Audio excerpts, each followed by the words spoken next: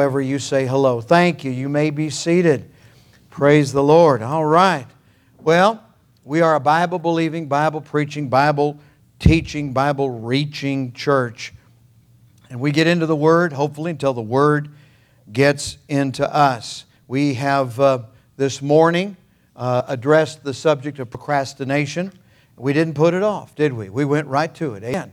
And a number of folks who realized they were spiritual procrastinators made life-changing decisions today and didn't put it off.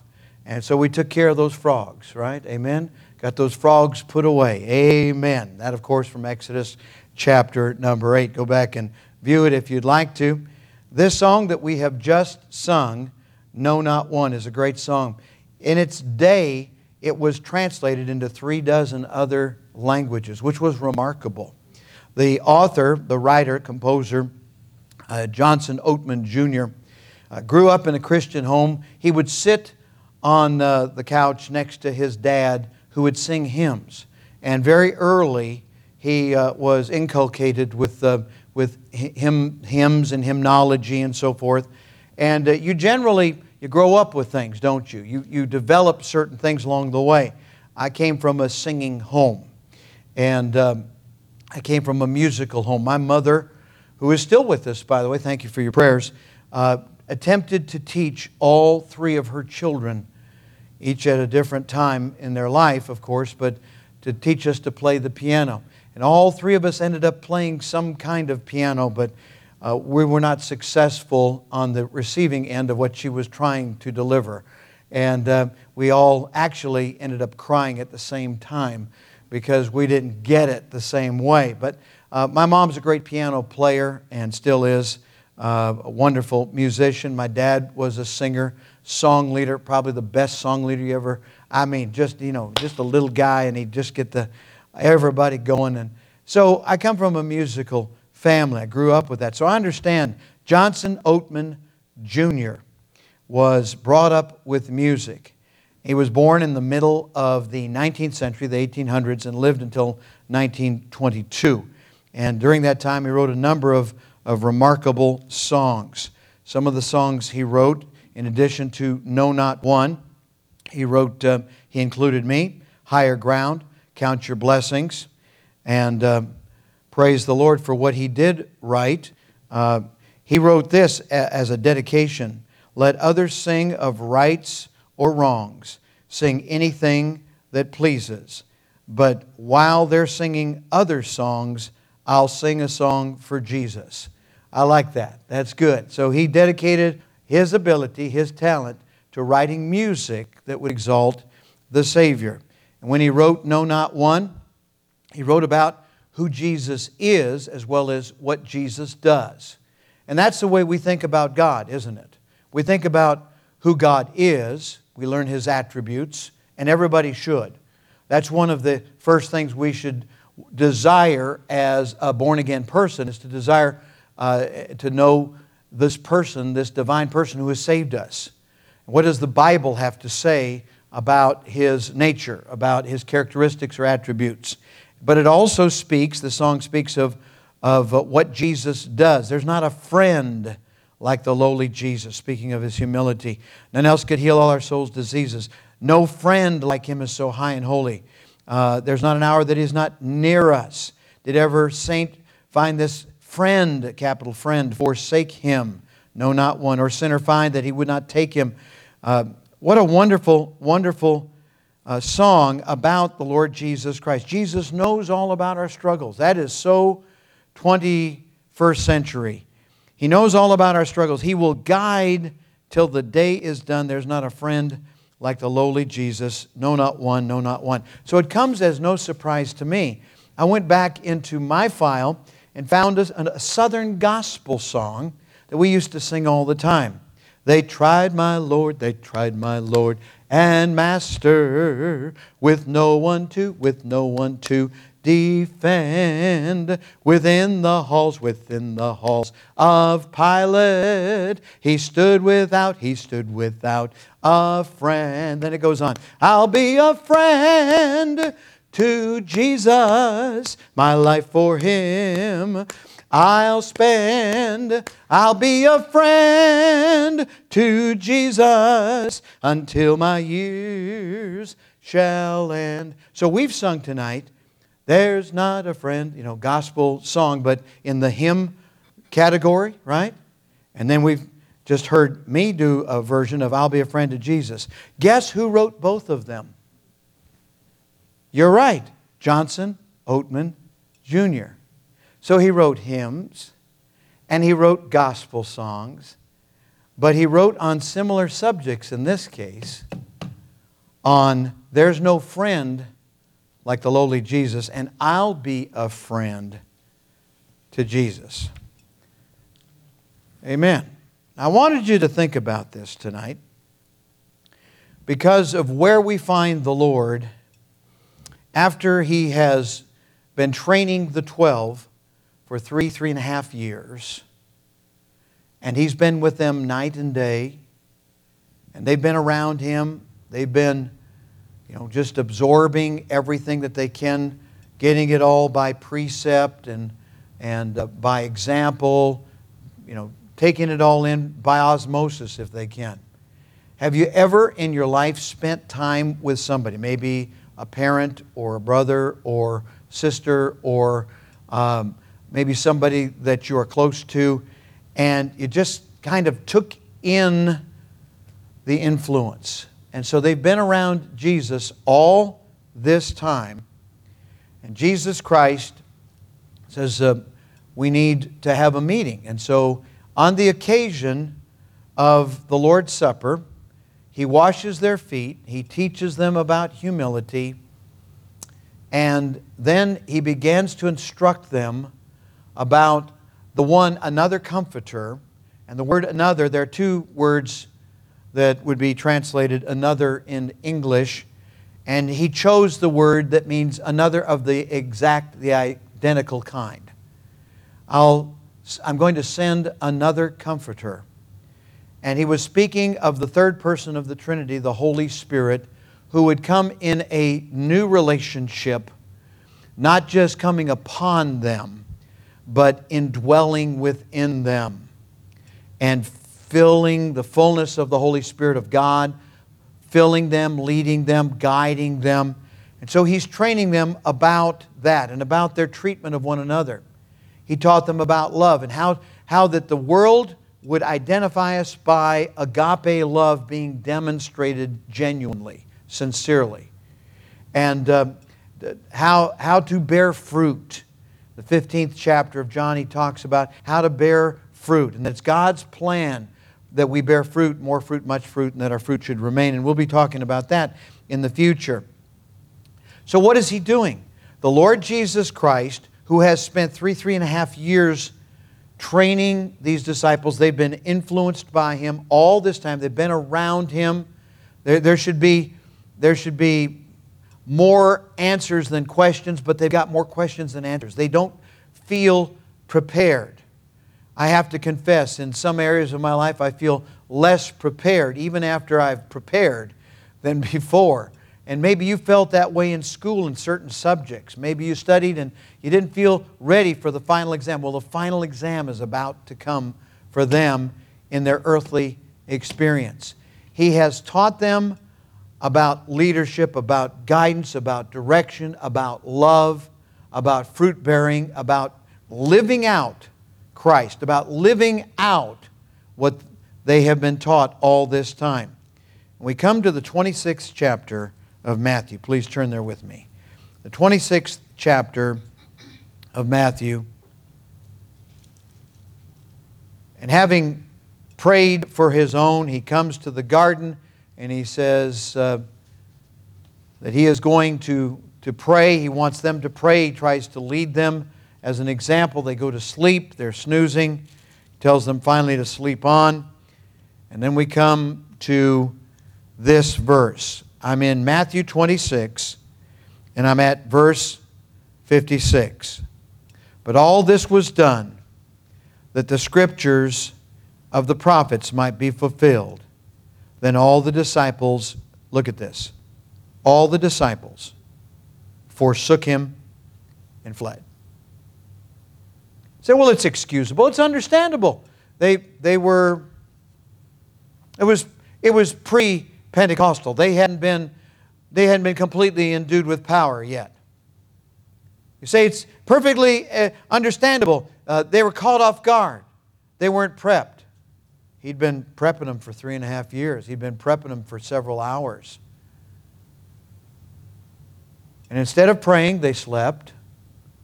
And then came the temple guard with the elders and with Judas, the betrayer, who betrayed him, Jesus Christ, with a kiss.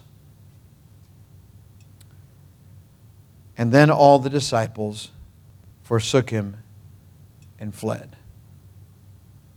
Let's pray. Father, I pray that you will fill me now and help me to bring through our understanding, as you've guided us by the Spirit, some truths, some principles to the surface out of this rich Scripture. We know that Jesus Christ is the perfect friend. Lord, we all fall far short of what we ought to be, but by your grace, may we be a friend to Jesus. I pray in Jesus' name. Amen. They tried my Lord. The world may turn against him. I'll love him to the end. Isn't that what Peter said? That's what Johnson Oatman Jr. is saying in his song, I'll be a friend to Jesus. I'll do what he may bid me. I'll go where he may send. I'll try each flying moment to prove that I'm his friend. To all who need a Savior, my friend, I recommend, and so on. All of these words are sincere, I'm sure. From what I read of just the hymnology of Johnson Oatman Jr., he meant it. And the person, Peter included, who say, I'll never forsake you. We mean it. But in the hour of trial, if we are not depending upon the Lord, we are going to fail. If our total leaning is not on the Lord, we're going to stumble, we're going to falter, we're going to fail. The context of our Scripture is one of the saddest and most telling in all of Scripture. Now I want to talk about friendship and what friendship means in being a friend to Jesus. If you haven't got any friends, let me tell you, there's some reasons why we don't have friends. People have come to me, some have come for counseling on occasion, and when we sit down, it's not what you think it is. They just say, I just haven't got any friends. Haven't got any friends. And I teach them what I was taught when I was young. To have a friend, you've got to be a friend. To have a friend, you've got to be a friend. But that doesn't tell the whole story. That doesn't tell you how to be a friend. Many times, friendship is based on different things. It's based on a likeness. And so there will be similarities. And so these similar traits will attract. And so you're a friend with somebody who has similar interests. That doesn't mean that your personality will click. It doesn't mean that you'll be best friends until the end. But sometimes friendship is based on similarities or a likeness. Sometimes friendship is based on necessity. You're thrown together. Somebody helps out. You discover one another. And lo and behold, you are friends. I had a friend when I was in elementary school. We lived in California, and through most of my grades, in most of my classes, was a friend of mine. His name was Stan. Stan was a friend of mine, and he stuck up for me, I stuck up for him. Doesn't mean that it was perfect friendship, but it was at least basic. And I remember him through all these years. I don't know if he remembers me. We've not connected in a lot of years. Then in 6th through 12th grade, when my dad took a church in Minnesota, we moved back into the cold climate. And right across the park, Lorraine Park in South St. Paul, Minnesota, lived Buzz Evans. And Buzz became my friend. He was in my 6th grade class at Roosevelt Elementary School. And at Roosevelt Elementary School, that we had what was known then as release time class. How many of you know what that is? Where the state allows, the educational system allows kids 1 hour a week of religious instruction. And every municipality is different, but we used to get on a bus and go to our church, my dad's church. And my mom taught the release time class. And she taught us all the names of all the kings of Israel and of Judah and all the different things, and we still remember that. And years later, after I was in the ministry, I connected with Buzz again. And I said, Buzz, I'm concerned. I want you to know that I pray for you, and I want to know for sure, that if you died, you'd go to heaven. I said, Are you 100% sure if you died that you'd go to heaven? He says, Yes, I am. I said, Well, how do you know that? He says, You remember that release time class? I said, Yeah. He says, You remember your mom? She would teach. It didn't matter if she was teaching on the kings of Israel and Judah, or if she was teaching the fruit of the Spirit, or she was teaching, and he went down the list. She always had us bow our heads and close our eyes. And if we didn't know for sure that we were saved, she helped us through the sinner's prayer. And he said, and that's when I prayed and asked Jesus Christ in my heart, and He saved me. And all these years later, he knew that he was saved. Now, he would not have gotten that in his Presbyterian church. He would not have gotten that from his upbringing, because they didn't emphasize personal salvation. They were interested in saving society. They were interested in the social gospel. And so he knew that. Buzz was my dear friend all the way through high school. I went off to Bible college and I met Jan Michelson. Jan Michelson had come from Iowa, and he was in my freshman and my sophomore school years on into my junior year. And he went on and became a couple of things. He went to radio school, Brown Institute in St. Paul or Minneapolis, and he got his license to clear his voice on the air, and he became a kind of a DJ talk radio guy, and eventually became the main drive time talk show host on the big station in Des Moines, Iowa, 50,000 watt flamethrower, and they knew him through his entire career as Rush Light, because he did not make it a secret that he had a Christian worldview. And he became the chief spokesman in the Des Moines area for pro-life and for conservative Americanism. And he is still my dear friend. They've now retired, and he may be watching, I don't know, but they've retired, and he's out there in the greater Las Vegas area where the climate is better than Iowa. I will say that. All right. Then in ministry, I've had some friends. I've got to say, though, my number one friend is Jesus. My best friend outside of Jesus is my wife. And my family, my church, I thank God for you. My colleagues in the ministry, preachers I've known, you know that I was very close with my mentors and my teachers. Dr. Wally Beebe was a friend, and Dr. Hancock was a friend. And so we've had many friends, preachers, evangelists, over the years, missionaries, and I thank God for these friends. Now, I've learned something from each, and I believe that is one of the healthy takeaways of friendship, that you learn something from the personality, the friendship, the relationship that you have with friends. Let me also say this. If in your lifetime you have that many, one hand, 1, 2, 3, 4, 5, you have 5 good, close friends, you are rich. Most people, they think back, I got 1, 2, 3, maybe. If you have 5 good friends in your lifetime, then you're rich. And we learn from our friends about some things that will help us with respect to this business of being a friend to Jesus. The Bible prophesied that Jesus would be despised and rejected. That Jesus, we read in the New Testament, He came into His own received Him not. Even His own family didn't believe on Him until after the resurrection. We know that His disciples forsook Him and fled. Same word as when they initially forsook their nets. They left their fishing business behind. So they were leaving Jesus behind when they were making tracks to save their own hide.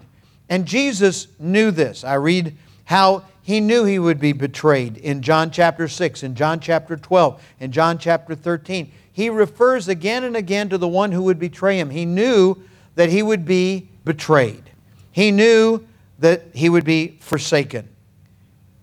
And Jesus had committed to do the Father's will. Even though Judas committed to his infamous betrayal of the very Son of God for silver, for mere silver, the price of a slave, yet Jesus had committed to do the Father's will no matter what, and to go and to die for the sins of mankind. He was there in Gethsemane. He wasn't struggling with the dying on the cross business. He wasn't struggling with the giving of Himself according to the Father's will. The struggle was a struggle because Satan was giving Him everything. He was giving Him what for in the garden.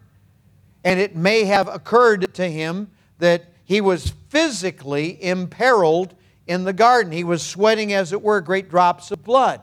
And so some physicians who have read this have indicated this is a condition where there is a hemorrhage or near hemorrhage about to occur. And so Jesus is saying, Lord, you want me to die here? If that's your will, I'll die here, but I believe the plan is the cross. And so He wasn't shrinking from the cross, but He was going through all that stress. You think that you have, or that I have, a bad day. Nothing compared to this. Nothing compared to this. And then He's forsaken and left to the chief priests and the elders and the temple guard. And the temple guard were cutthroats. And there they are on one side, the disciples are on the other, and they are all observers drawn into this scene. It's like everything's frozen. You have Judas betraying Jesus Christ, and Jesus then abandoned in His hour of need and absolutely alone. Some had boasted they would never forsake Him, like Peter, but they failed, they faltered, and they followed afar off. That's it. They were in that moment tested, and they came out on the short end when we're measuring the level of courage and commitment. We have in this account over in John's Gospel of that garden experience, when Jesus identifies Himself and says, I am He, He's using a construction in which He is declaring to be Jehovah God in a body. And the people fell back. And your crazy movements today think that's being slain in the Spirit because they fell back. That's their whole verse basis for being slain in the Spirit, but there is nothing else in Scripture that would support that. So He is, even in His betrayal, He is declaring and demonstrating His great power, His presence. And we are there spiritually. And which crowd are we identifying with? Are we the fearful that are running, fleeing for our lives, or are we among those that are about to take Him? And can we really say that I'll be a friend to Jesus? Now, what does a friend do? And what can we do to demonstrate our loyal friendship to Jesus Christ, our true friendship to Jesus Christ? Put this down. Number one, I believe it starts with following the same path. That's how we end up meeting people initially. I'll never forget a message I heard by Art Wilson. Dr. Art Wilson was a leader among Independent Baptists in Middle America back in the 1940s. He was an evangelist and a pastor in Wichita. He preached all over the country, preached prophetic messages. He would advertise who is the Antichrist, and depending upon who was the likely candidate on the scene, it would be Mussolini or whoever it would be. I remember seeing the signs, the big tents that he would put up. But Art Wilson was a very influential Independent Baptist leader. I remember him preaching about this subject, and he said, there is a difference between union and unity. When the world, whether it's a religious gathering or it's, labor union, whatever it is, they want to be a union. They want to experience union. It is organic connection. They want to get a slate of officers. They want to have a treasury. They want to state their purpose. They want to have paperwork. They want to have union. He said, but that's not what we have as believers. What we have as believers is unity. It is spiritual. It is unity of the Spirit. And he characterized the difference this way. He said, union is like taking two alley cats. They're just as mean as can be, and tying their tails together, don't try this at home, and throwing them over a clothesline in some alley. They'll have union, but they'll scratch each other to death, right? They have union. They're organically connected, but they don't have unity. Now, unity is different. Unity of the Spirit. We're going the same direction. And he said, it's like this. It's like there's this great mountain, and there are two fellas, one on either side of the mountain. And they're climbing up the mountain, and they're struggling, and they're working at it, and they're just doing the best they can. And they get up to the very summit of the mountain. And one guy pulls himself up over the top, and staring back at him is another face. They've been coming up the same mountain all this time, all these years. And they have unity of purpose. They're doing the same thing. And Art Wilson said, that's what we have when it comes to our gathering together. We have not union, but the unity of the Spirit. You don't have to elect a slate of officers and have treasurers and have organizational papers and be the fill it in fellowship or association or conference or convention. I'm not here to slam those tonight. I'm more independent than some. But what I believe is this. What we have spiritually is more important than what you write down on paper in those situations. What you have here is far more important. And what you have is that you're following the same path.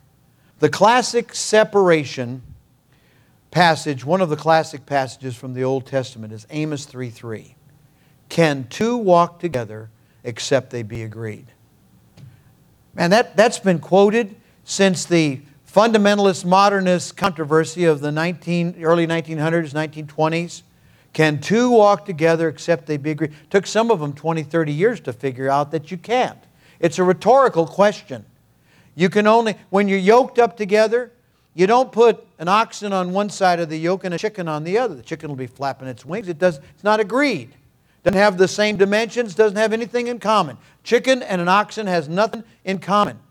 And the same thing is true with God's people. We've got to be on the same path, on the same level, going the same direction with spiritual unity, not union, but unity in order for us, and that's the first step in having true friendship.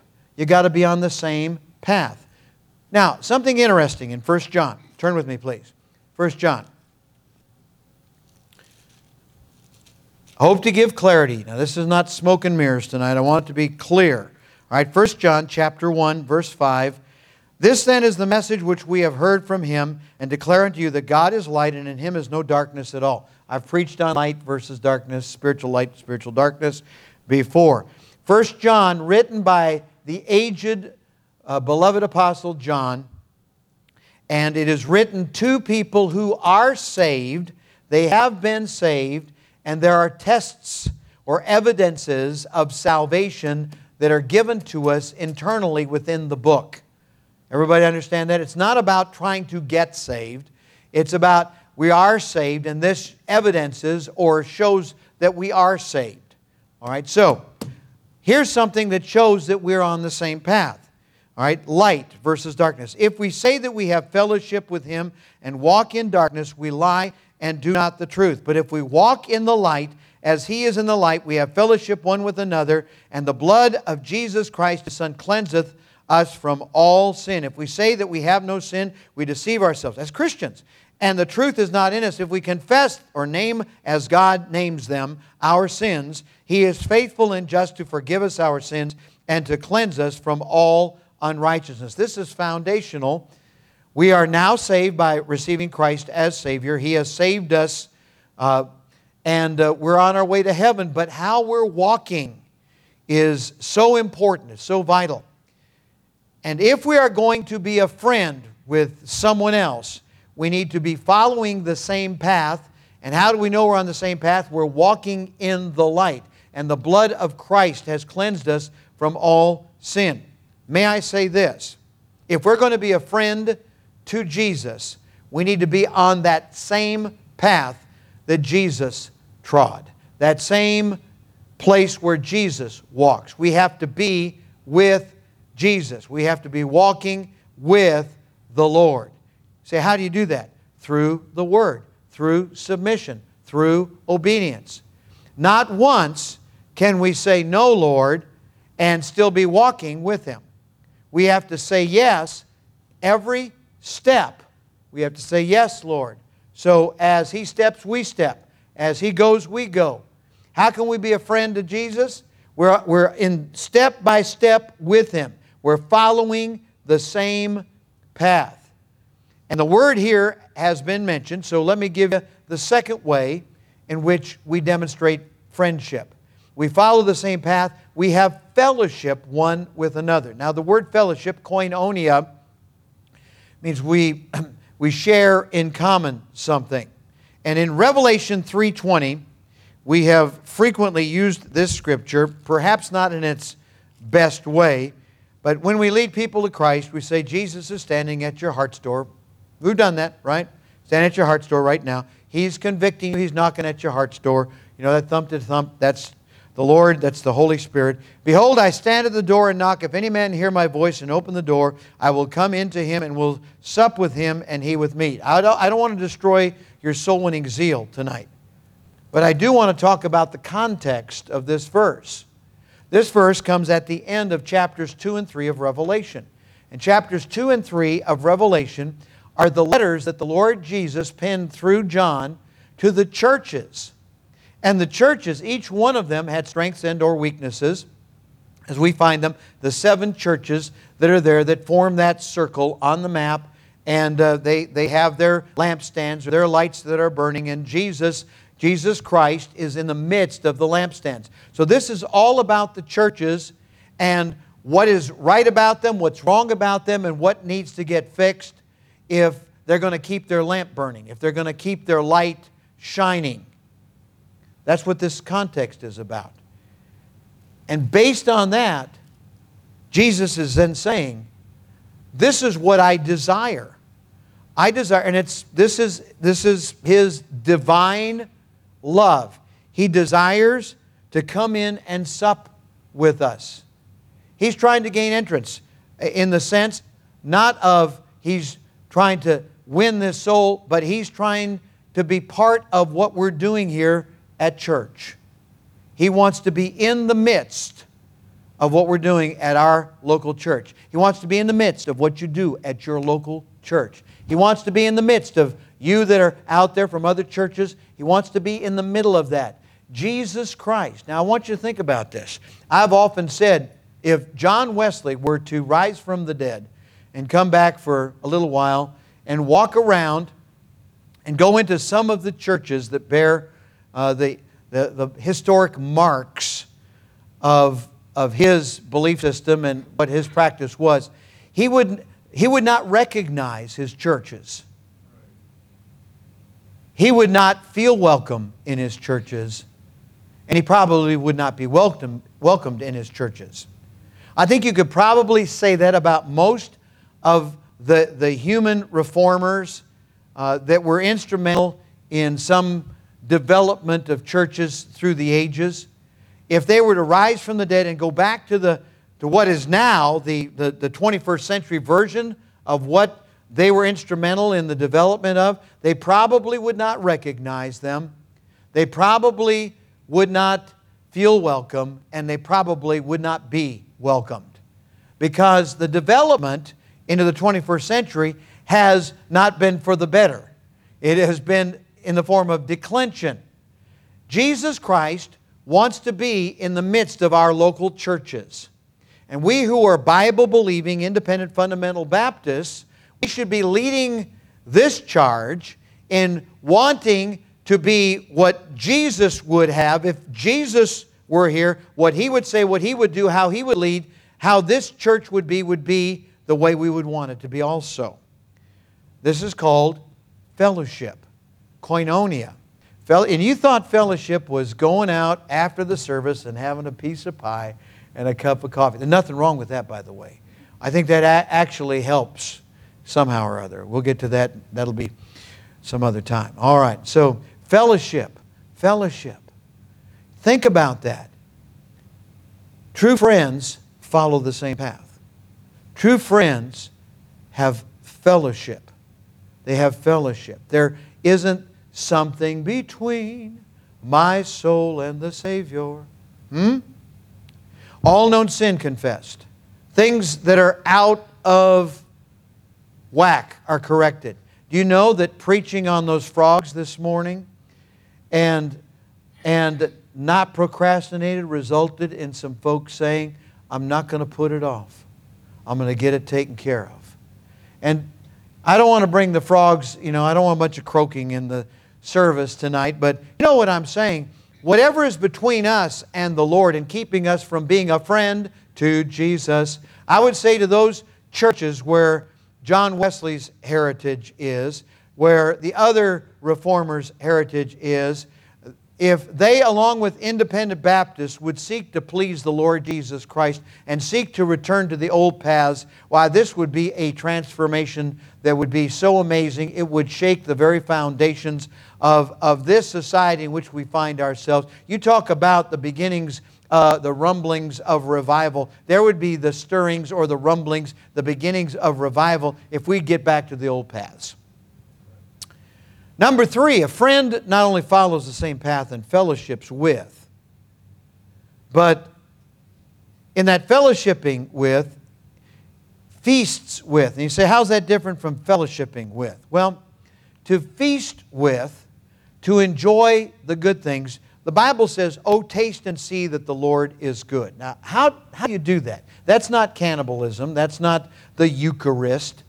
How do you taste and see that the Lord is good? In the Word of God, as we're walking and talking with the Lord, as we're obedient, as we're taking step by step, saying yes to Him, and as we're one with Him, there's that unity, and we're on the same path, having fellowship, feasting with Him, means enjoying the same things that He enjoys. Have you ever thought about this? God has tastes in certain things. There's certain conversation that God enjoys, and there's conversation that He would not enjoy. Talk.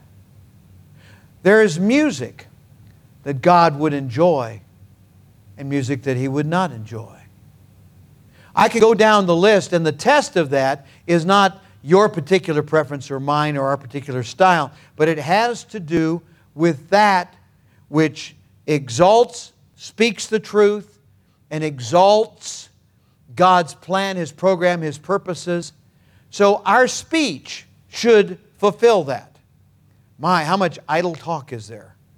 Every idle word we're going to give account for. How much of our music doesn't exalt the Lord and His purposes and lift Him up? But it should. And in every category of our life, there should be that feast. I've seen people, for example, who just love opera. I'm not averse to it. I don't hate opera. I acknowledge opera. In my musical training, I recognize opera. I recognize classical music. And so I'm thinking, okay, that's a 5/7 chord. That's a minor 6 chord leading to a dissonant passing tone. I mean, that's what I'm thinking. I mean, I'm tearing it apart, note by note, chord by chord. But some other person who doesn't know a 5/7 from a minor 6 is sitting there and their eyes are closed and they're just soaking it in. It does something for them. It lifts their spirit, their soul. It lifts them to a higher mental plane. It improves them. It makes them better. It does something good and positive for them. Well, God has tastes in music. God has tastes in our talk. God has tastes in every category of our life. And if we're going to be a friend to Jesus, we need to be following the same path, saying, yes, Lord, yes, Lord, yes, Lord. We need to be fellowshipping with Him on the same level, and we need to be feasting with Him. That is, we need to determine to enjoy what He enjoys. Does Jesus enjoy this conversation? Does Jesus enjoy this music? Would Jesus enjoy, and you've got some book you're reading or something you're looking at or something would Jesus enjoy that? If Jesus wouldn't enjoy it, then put it aside. Turn it off. Switch channels. I'll be a friend to Jesus by following the same path, by fellowshipping, walking in that light, by feasting with Him. And here we go, number 4, by being faithful to Him. Faithful to Him. Years ago, we copied this down. I remember getting it 1977. I received something in the mail from Roger Vogelin up in Fairhaven in Indiana. And it's loyalty. If you work for a man in heaven's name, work for him, speak well of him, and stand by the institution he represents. Remember, an ounce of loyalty is worth a pound of cleverness. If you must growl, condemn, and eternally find fault, resign your position, and when you are on the outside, gripe to your heart's content. But as long as you are a part of an institution, do not condemn it. If you do, the first high wind that comes along will blow you away, and probably you will never know why. There are numerous people, numberless people, who have washed out because they did not begin from the very first moment to be loyal. I'm not talking about blind loyalty or being loyal to that which is inherently wrong, evil, immoral. But I'm talking about when you're part of an effort. And the broad picture is that this is a good, positive thing. This is where God wants you to be. This is what God wants you to do. And you have determined that, and you have that conviction in your heart, and you're not questioning that part of it. You know that you are where God wants you to be. Then be loyal. And all of us are, as Christians, in Christ. So to whom should we be loyal? To Jesus Christ. First and foremost, when those apostles were dragged in and were told that they ought not to speak in this man's name, they said, we ought to obey God rather than men. They were talking about not being intimidated by those who said, you refrain from speaking in this man's name by that authority or else. And they didn't want to know what the or else was, but they said whether or not we're going to obey God rather than men. The priorities of our life begin by being loyal to God, to Jesus Christ, to the Word, to His purpose. I hate it every time I hear somebody intentionally misquote the Bible. Now I know sometimes when we're reading we skip a word, and we don't mean to. Try not to. But when somebody intentionally takes God's book and is so audacious, so full of himself or herself as to change the words that God gave us, that hurts me, and I have to say I despise it. I hate it. So if I happen to have quote-unquote Christian radio on, and they say, and now the good news, the moment for the good news, and they're reading from some perversion of Scripture, I turn it off. We hate it. We don't like it. You say, but isn't there some kernel of truth in there? There may well be, but what they're doing grieves the Spirit, and I can't handle it. And the reason is I was raised in an atmosphere of being loyal to this book. I'm talking about this one that I hold in my hand. So much so that I have a box, a storage box of old Bibles that are just as beat up as this, that I have not figured out what to do with other than to just keep them. I'm loyal because I was trained to be. I was not given an option. When our boys were growing up, you taught them not to put their foot on the Bible or put anything else on top of the Bible, but to exalt the physical word that contains the words of God. My father, I've told you this story. My father was approached by a group of laymen when he had bleeding ulcers. And they came into his bedroom. I remember because my room was down the hall and around the bathroom. And I heard the men. A group of men came to visit my dad because he took a stand for the King James Bible against the Revised Standard Version back in the late 1950s. And he took such a stand that they had come to ask him to back off, back away, or resign. And my dad, with bleeding ulcers, sat up in his bed and said, "Man, there is nothing to discuss." Now, they were also driven by two brothers who pastored churches down the peninsula. This was in California, and one of the two eventually became the pastor of that church after my dad left. But my dad took a stand, and I did not know the full extent of it until years later, when a lady who had been a nurse to us, taking care of us and being a sitter and a nursery worker in our churches, when I was just a little guy, June Schwabenland, came back to the town. What are the chances? The town where I was pastoring in California, and we had a chance to be a help to her. And I sat in a restaurant with June Schwabenland, who was 80 years old at that time, and she said, "I don't know if you know the story, but the so-and-so brothers set it up so that the deacons, that the men of the church came to see your dad when he had that bleeding ulcer." I said, "I remember that. I was just a little kid." "And do you remember what the reason was?" I said, "Yeah, it had to do with the Bible. My dad sat up in bed and said he would be loyal to this book, that they were wasting their time and their breath, and they might as well leave." Now, whoever, whether it's some other individuals, the world, the flesh, or the devil himself, we need to be loyal to the book. We need to be loyal to Jesus Christ. We need to be loyal to the truth. I'll be a friend to Jesus. On a couple of occasions, I've had the privilege of being on working boards of Christian organizations, fellowships, and so forth. In every case, when I'm elected to serve or asked to serve, I go privately to the leader. And I get off alone with them somewhere. We got our cup of coffee. And I say, "You know, I got your back. I got your back. As long as you're true to this book and to my Savior, to my Jesus, I got your back. And I will not allow anybody to undercut your leadership as long as you're true to this book and to Jesus." And I have been that kind of a board member. Now, I don't personally like being on anybody's board. I don't like doing that stuff. But I was willing to do that and watch their back as long as they were true to the book and to the Savior, Jesus Christ.